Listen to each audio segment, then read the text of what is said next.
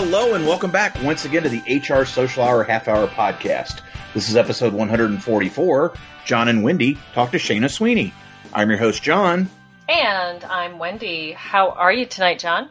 I am well, and happy Thanksgiving, Wendy. Yes, happy Thanksgiving to you. How's it going? We are recording a little before that, but yes. If you're listening on the day of or around that time, this episode is coming out on American Thanksgiving. We have so much to be thankful for this year, regardless of how crazy things may be. We are certainly thankful for all of you listeners, for our guests, sponsors, everybody that's part of this crazy ride that we've been on. Definitely. But Wendy, I wanted to reflect a little bit. What's your most memorable Thanksgiving? Oh, so many to choose from. Growing up in South Dakota, there are many half memories that you have from when you were a kid of sitting in the back seat and driving through snow to get to somebody's house for Thanksgiving. But, the last 2 years, we have taken Thanksgiving up to my mother-in-law's, or last year it was both of them, and cooked Thanksgiving dinner there because it's been hard for them to travel.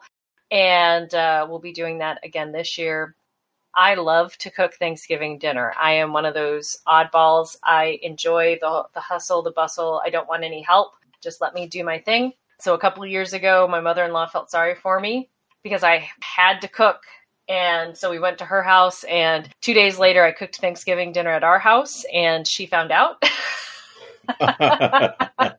Oops. Oops. Yeah. So now we just take Thanksgiving up to them. So I get to do what I want to do, and we get to have Thanksgiving with them.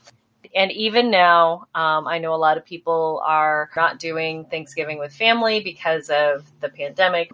It is a risk that we're willing to take because it is our first Thanksgiving without my father-in-law. And I know it's going to be a hard one. We're going to take the risk.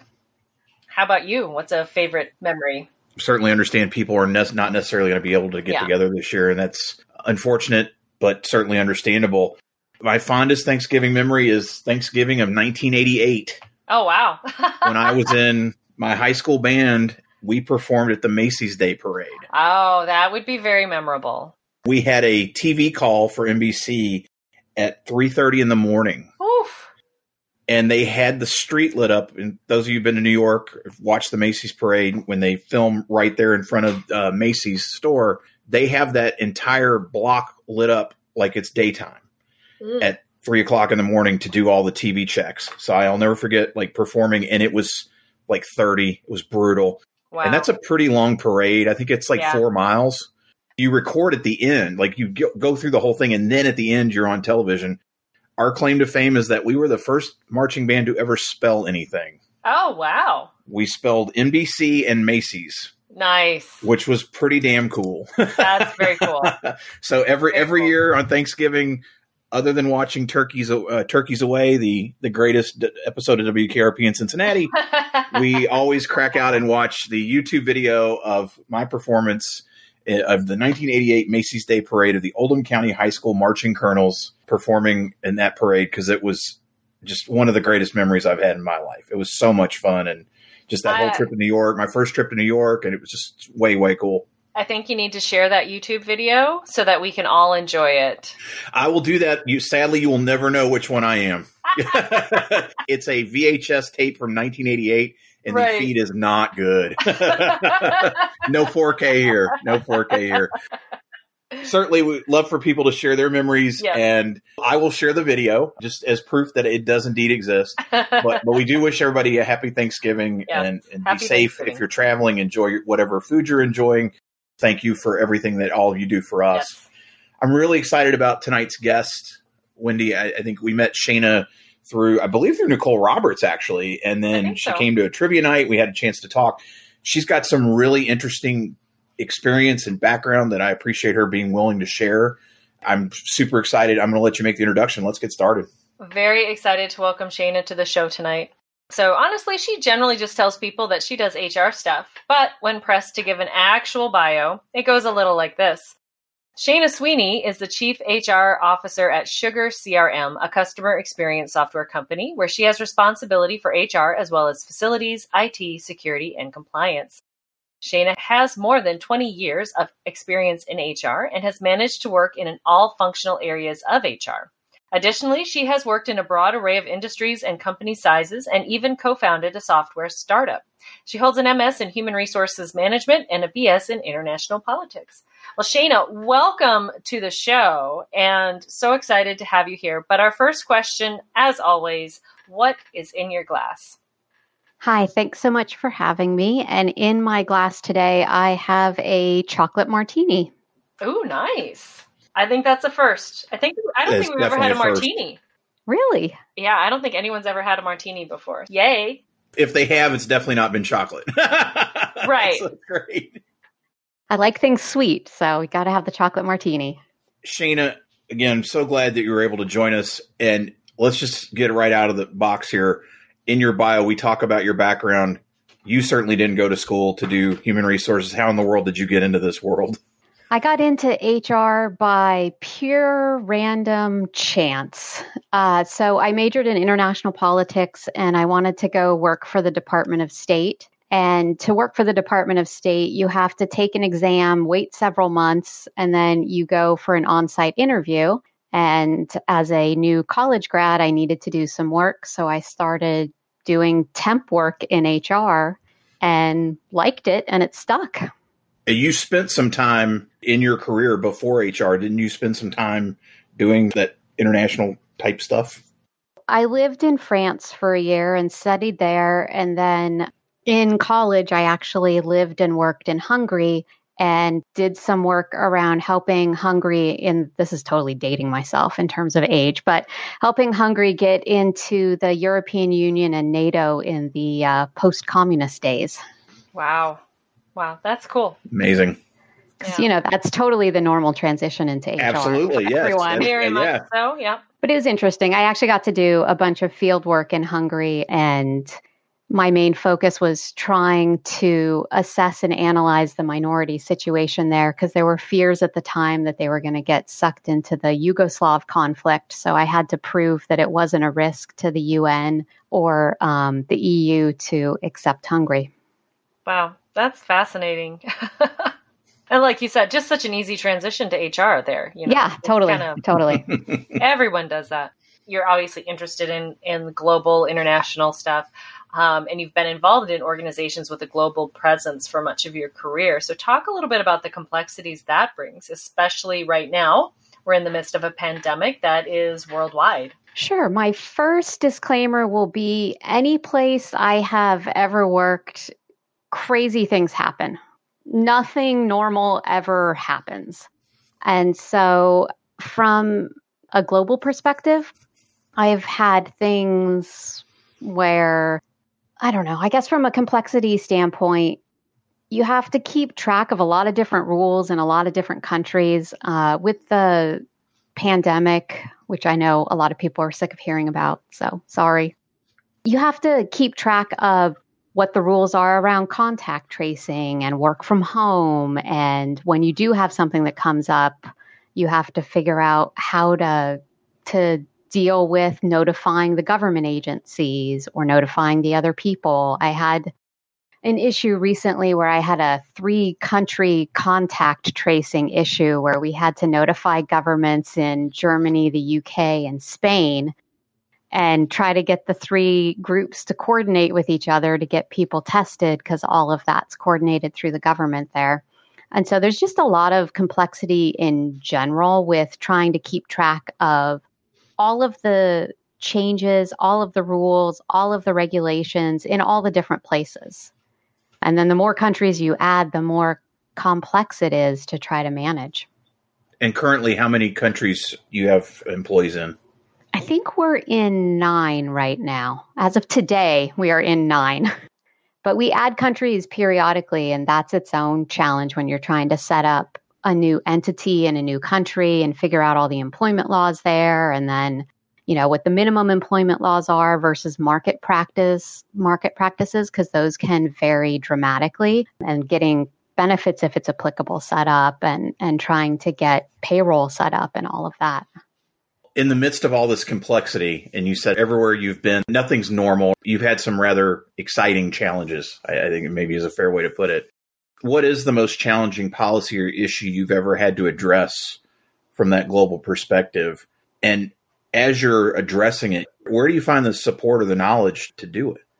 We have this network of people, and one of the reasons I was really excited to have you here with us, we don't know a lot of people that do global work like you do. What's been the most challenging, and then how do you go about addressing that? I'll give you a couple stories of challenging things because, like I said, craziness abounds in my world.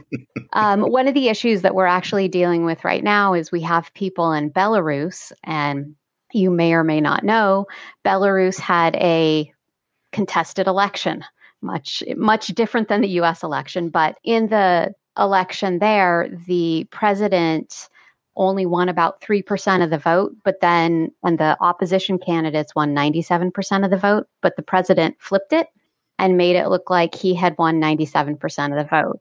And what ensued after that was a lot of protests in the streets, a lot of police violence, in all honesty. There had been tens of thousands, if not millions at this point, of people out protesting in Belarus. And some of our employees got arrested. And so then we were trying to figure out what can we do to try to support them, get them out of prison, continue actually doing the work that we need to do to get done and balancing that out. So we spent a fair amount of time talking to some different folks, seeing if we could come up with what I will call creative solutions, which had been a bit problematic. There was a company actually in Belarus where they offered to pay the police to quit their job. And in retaliation, the government arrested their CEO, CFO, head of operations, and head of HR and imprisoned all of them. And so it's a little bit of a difficult issue. And you're like, okay, can we pay bail? Well, bail doesn't exist. So no, you can't pay bail. Can we pay attorney fees? No, the attorneys are all working pro bono because this is like a big national, huge issue there. And so we tried to see, we're like, okay, could we pay a sign-on or some sort of bonus to our third-party payroll agency and have them do something? But that wasn't possible. And so we were kind of stuck, like trying to figure out, how do we get these people out of jail? Can we involve the Department of State? Can we involve, any of our elected representatives to intervene? Luckily, our people were released pretty early and without harm. But there are tons of other employers who have folks there that are dealing with the same type of issue. So that's been one lately that's been going on. Other ones that I had someone pass away in the Middle East while traveling on business and had to try to arrange to get their body back home. Whoa. Which you don't really think about very often, but right. There's a lot of paperwork and all these like international rules about human remains and stuff, and organizing that was a challenge. And then probably the third one that I could think of was we had, and this one's a great story, so I can't resist telling it. We had an employee and their partner working in India for a year. They were getting ready to go on vacation. They both got bit by a dog. Our employee went and got treated at some local place, and then they went on their vacation to Nepal. Well, while they were in Nepal, whatever the employee had gotten treated with did not agree with her, and she passed away.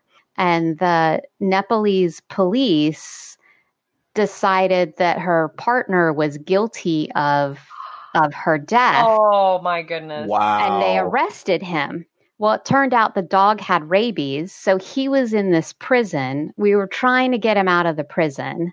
Meanwhile, he had like rabies that was like developing in his system. We're like calling people. We finally sent some paramilitary agency in to go get him out of the jail and get him back because he was like dying of rabies. Oh my gosh. And then we got him back in time to like save him, but he ended up with massive nerve damage and stuff. But had we not had the resources as a company to go intervene and pay this like third party to go get this guy out, he probably would have passed away too. And crazy situations like that happen. Wow. What did I tell you, Wendy? Yeah. That's crazy. That is, yeah. And I'd like to say I have some like magic secret for how you figure this stuff out. But most of it is so unique. There's not a book for it. There's not really anything. And so when I've had situations like this come up, from my international background, I'll talk to people at the Department of State. I'll talk to my elected representatives. Oftentimes, particularly if it's an American overseas, they can help. Similarly, if it's like a British person in another country, you can go to the British Foreign Embassy and get help. And then other times I just talk to random people that I know kind of in the world, and they'll say, oh, I know someone that knows someone that did this. And so there's a lot of networking and trying to find local resources in countries and get updates or get to political figures in the other countries that can intervene on your behalf. But there's not really a secret guidebook. I wish. That would be so handy. I don't know. That may be something you can work on. Maybe. Wow. That's just, yeah, like I said, I think that's crazy. It's not something I ever expected. What advice would you give to an HR pro that's like, hey, I'm getting this new job. I'm going to be working with international folks. What kind of advice would you give them? Learn about your own ethnocentrism, particularly if you're an American. A lot of times you don't fully realize what things you do that are American and American business specific. And so you really need to recognize what are the norms here, why they're the norms here from sort of a sociology, cultural perspective.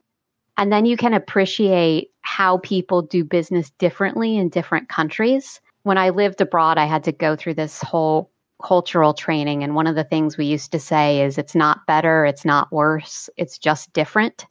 And so you need to remember a lot about that from an international perspective, because people, for example, have different perspectives of time and what time means, and we might be over here as Americans like, you need to get this done now. Well, now to us means something very different to someone else in certain other countries. And there's differences in hierarchy and position status. And the faster that you learn to recognize your own tendencies and how culturally driven those are, the easier it will be to accept, absorb, and adjust to other cultural norms. Shana, we mentioned, we got connected earlier during all this craziness that is COVID. We connected through social and see like you've been more active and out there. What prompted you to ramp up your engagement in this time, and what's been the best thing to come out of it for you? So I make quarterly New Year's resolutions. Okay. Because I'm a super nerd and like organization and checklists. It's the only way I can control the chaos that goes on around me. And so I had made a New Year's resolution to network more. And then the pandemic happened. And here where I'm located in California, we had shelter in place where we couldn't go out really for months and months. So I was like, okay, well, how can I transition this to networking elsewhere? And I was like, okay, let me try online. And so I started getting involved more on Twitter because it's short form and I don't always have a ton of time. And I was like, okay, I can commit to this. And so I have met just a ton of amazing, fantastic people over the course of this year that I feel I can tap into their expertise. I can bounce ideas off them. If I'm having a frustrating day, I can chat with people instead of my poor spouse who has to hear a lot of my HR horror stories. And it's just been really nice to have that network and that sort of HR safety net available. Yeah, I think we would agree with that. I like that. HR safety net. I think that's our new hashtag, John. I like it. So, Shana, it is now time for everyone's favorite part of our show, which is the half-hour question connection. As we know, most people don't dream of an HR career when they're a child, but we always want to know, what career did you dream of having when you were a child? I wanted to be Shirley Temple, who danced and was a child actress, and then later on in her life became a diplomat. So I danced as a kid, and then I studied international politics. I love it. You actually kind of led down that road. You actually kind of went that way, Helen. Yeah. And I still do tap dancing. It is safe to say nobody has said they wanted to be Shirley Temple on this show. Yeah, that's safe. Yeah, that was like my dream as a kid. Shana, you talked about making a lot of connections and building your network in the last many months. Who's one person you've gained in the last year you think more people should know? I don't think I could name just one person. There have been so many. I have a regular kind of get together with a group of folks, Nicole Roberts, Pam Ross, Mike Vaughn. There's a bunch of people. I don't think I could name one person because everyone's been so great, which has been fantastic.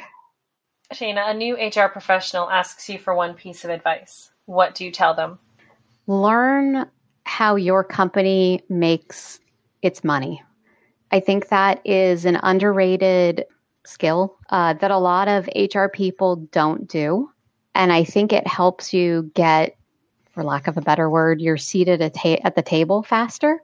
If you know who your major customers are, how you make your money, and just kind of core business things, like set up a Google alert and follow your industry and then read a few articles a week. I think it's very, very helpful and will make you a much better business partner and more trusted as a business person. Shana, how do you enjoy giving back to the HR community?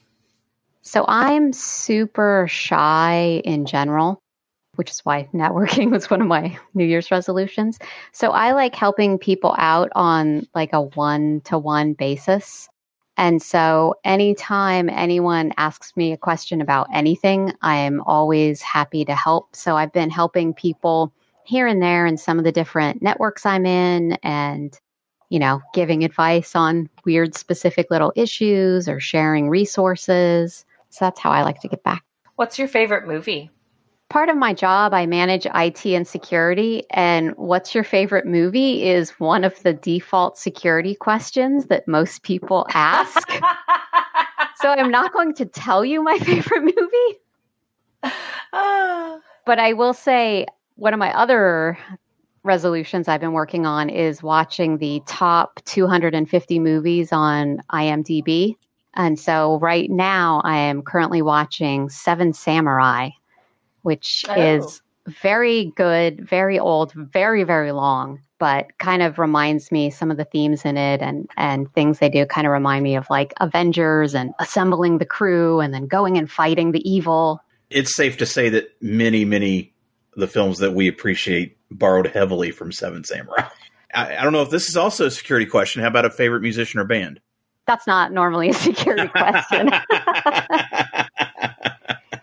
I kind of like punk and ska music. A lot of times at work, I'll listen to like really loud, screamy music because then it makes me feel calm inside no matter what else is going on. I would say one of my favorite ones to listen to is Goldfinger. Not everyone has heard of, but it's very good. Oh, I don't think I've heard of them, so I'll have to check them out. How about a favorite TV show? I watch a lot of TV, which I don't know if I should admit to. That's okay. I don't know if I have a favorite TV show. I always have like a favorite in the moment. Lately, I've been watching a show called Misfits, which is a British teen comedy, probably from the early 90s. I love the idea of plucky youngsters in TV shows where they have sassy dialogue and overcome obstacles. It brings me joy. And so I watch a lot of shows like that. I know Goldfinger. I've never heard of Misfits. I have to check that out. Definitely, like I said, I know a lot of films. I think Star Wars borrows a lot from Seven Samurai, if I recall correctly. And Magnificent Seven, of course. Yeah. If you're not watching the 250 movies that IMDb says we should watch, you're not listening to Goldfinger, not watching plucky teen comedies. I like that as a group. If you're not doing those things, what else do you like to do outside of work? I play a lot of video games. Because I am a checklist person, I love role-playing games where you quest and complete things. Probably because in my daily life in HR, I have a huge to-do list that I can never get to. So in a video game, I can check things off the list. So I play a fair amount of video games and I cook a lot. So while I do not really cook Thanksgiving dinner because no one in my house likes turkey, I do like to cook a lot of other things. So I spend a lot of time in the kitchen. What game's been in most rotation during COVID? During COVID, I've been playing Skyrim, which is an older game, but it's. But you could play it forever, yes, right? Exactly. One of those you could play for years and years and years, in theory. Yeah. Well, and I also had kind of hoped like I would finish the main like quest. So when I play role-playing games, I do the main quest, but I also insist on completing 100% of every side quest to get the most out of the game. And so I'd hoped that the pandemic would not last that long and I'd be able to finish Skyrim, but I don't even think I'm 50% of the way there. Wow. Well, Shana, finally, it's Shana Sweeney Day all around the world. What are we doing to celebrate? Let's see. To celebrate my day, I would have an event at probably a U.S. public library. Sorry for those of you not in the U.S. We actually have a very good public library system here. I think the public library is very underutilized and people don't realize all the fantastic resources that are available for them there. So we would be at the public library. Everyone would learn about all the awesome things it can do. Along with that, I went to a high school where everyone was a minority. And the best thing about that was we had these International Food Days. And on International Food Day, everyone's aunties and grandmothers came and brought homemade food from wherever they were from. So we would be at the library having International Food Day with homemade food from everyone's family. Oh, fun. I love that. You had me at food. Oh, it was the best. I still miss it. And it doesn't have to be turkey. Well, Shana, I can't thank you enough. When we had a chance to speak prior to this and you were telling me some of your stories, we just had to have you on to share. So much appreciate you being willing to share your perspective. I know a lot of our listeners, this is going to be very, very eye-opening for them. I think Wendy, I could hear it in her that it was. I know some of our listeners may be connected with you, but if they're not, and as you're building your network, what's the best way for them to reach you out there? I'm on Twitter as Cal Shana, or you could find me on LinkedIn, which I think I'm Shana Sweeney. I've never looked myself up for what my name is, but I'm on there. You can find me. If you message me, I'll answer. We will have them in the show notes. I'll look it up just to be sure. And Wendy, how about you? What's the best way for the listeners to find you out there? Best way is always on my blog, mydailyjourney.com. Daily is D as in dog, AILEY. And of course, the second and fourth Sunday of each month at 7 p.m. Eastern Time, you will find me on Twitter as part of our twice monthly Twitter chat. How about you, John? JohnThurman.com for all things John Thurman, and for the show, hrsocialhourpodcast.podbean.com. Listen, rate, review, share anything and everything you do to help us boost the signal. We appreciate international listeners. We're coming for you. Contact us. Let's have these conversations. We've talked about what it's like to be dealing in international HR. How about you come talk to us about what it's like to maybe deal with people in the States when it comes to HR? There we go. Different take. I like it. Shane, appreciate being with us tonight. Wendy, happy Thanksgiving. Shana, happy Thanksgiving. Everyone take care. And so for the HR Social Hour Half Hour Podcast, I'm John. And I'm Wendy. And as always, be sure to connect, give back, and network. Take care, everybody. We'll see you soon.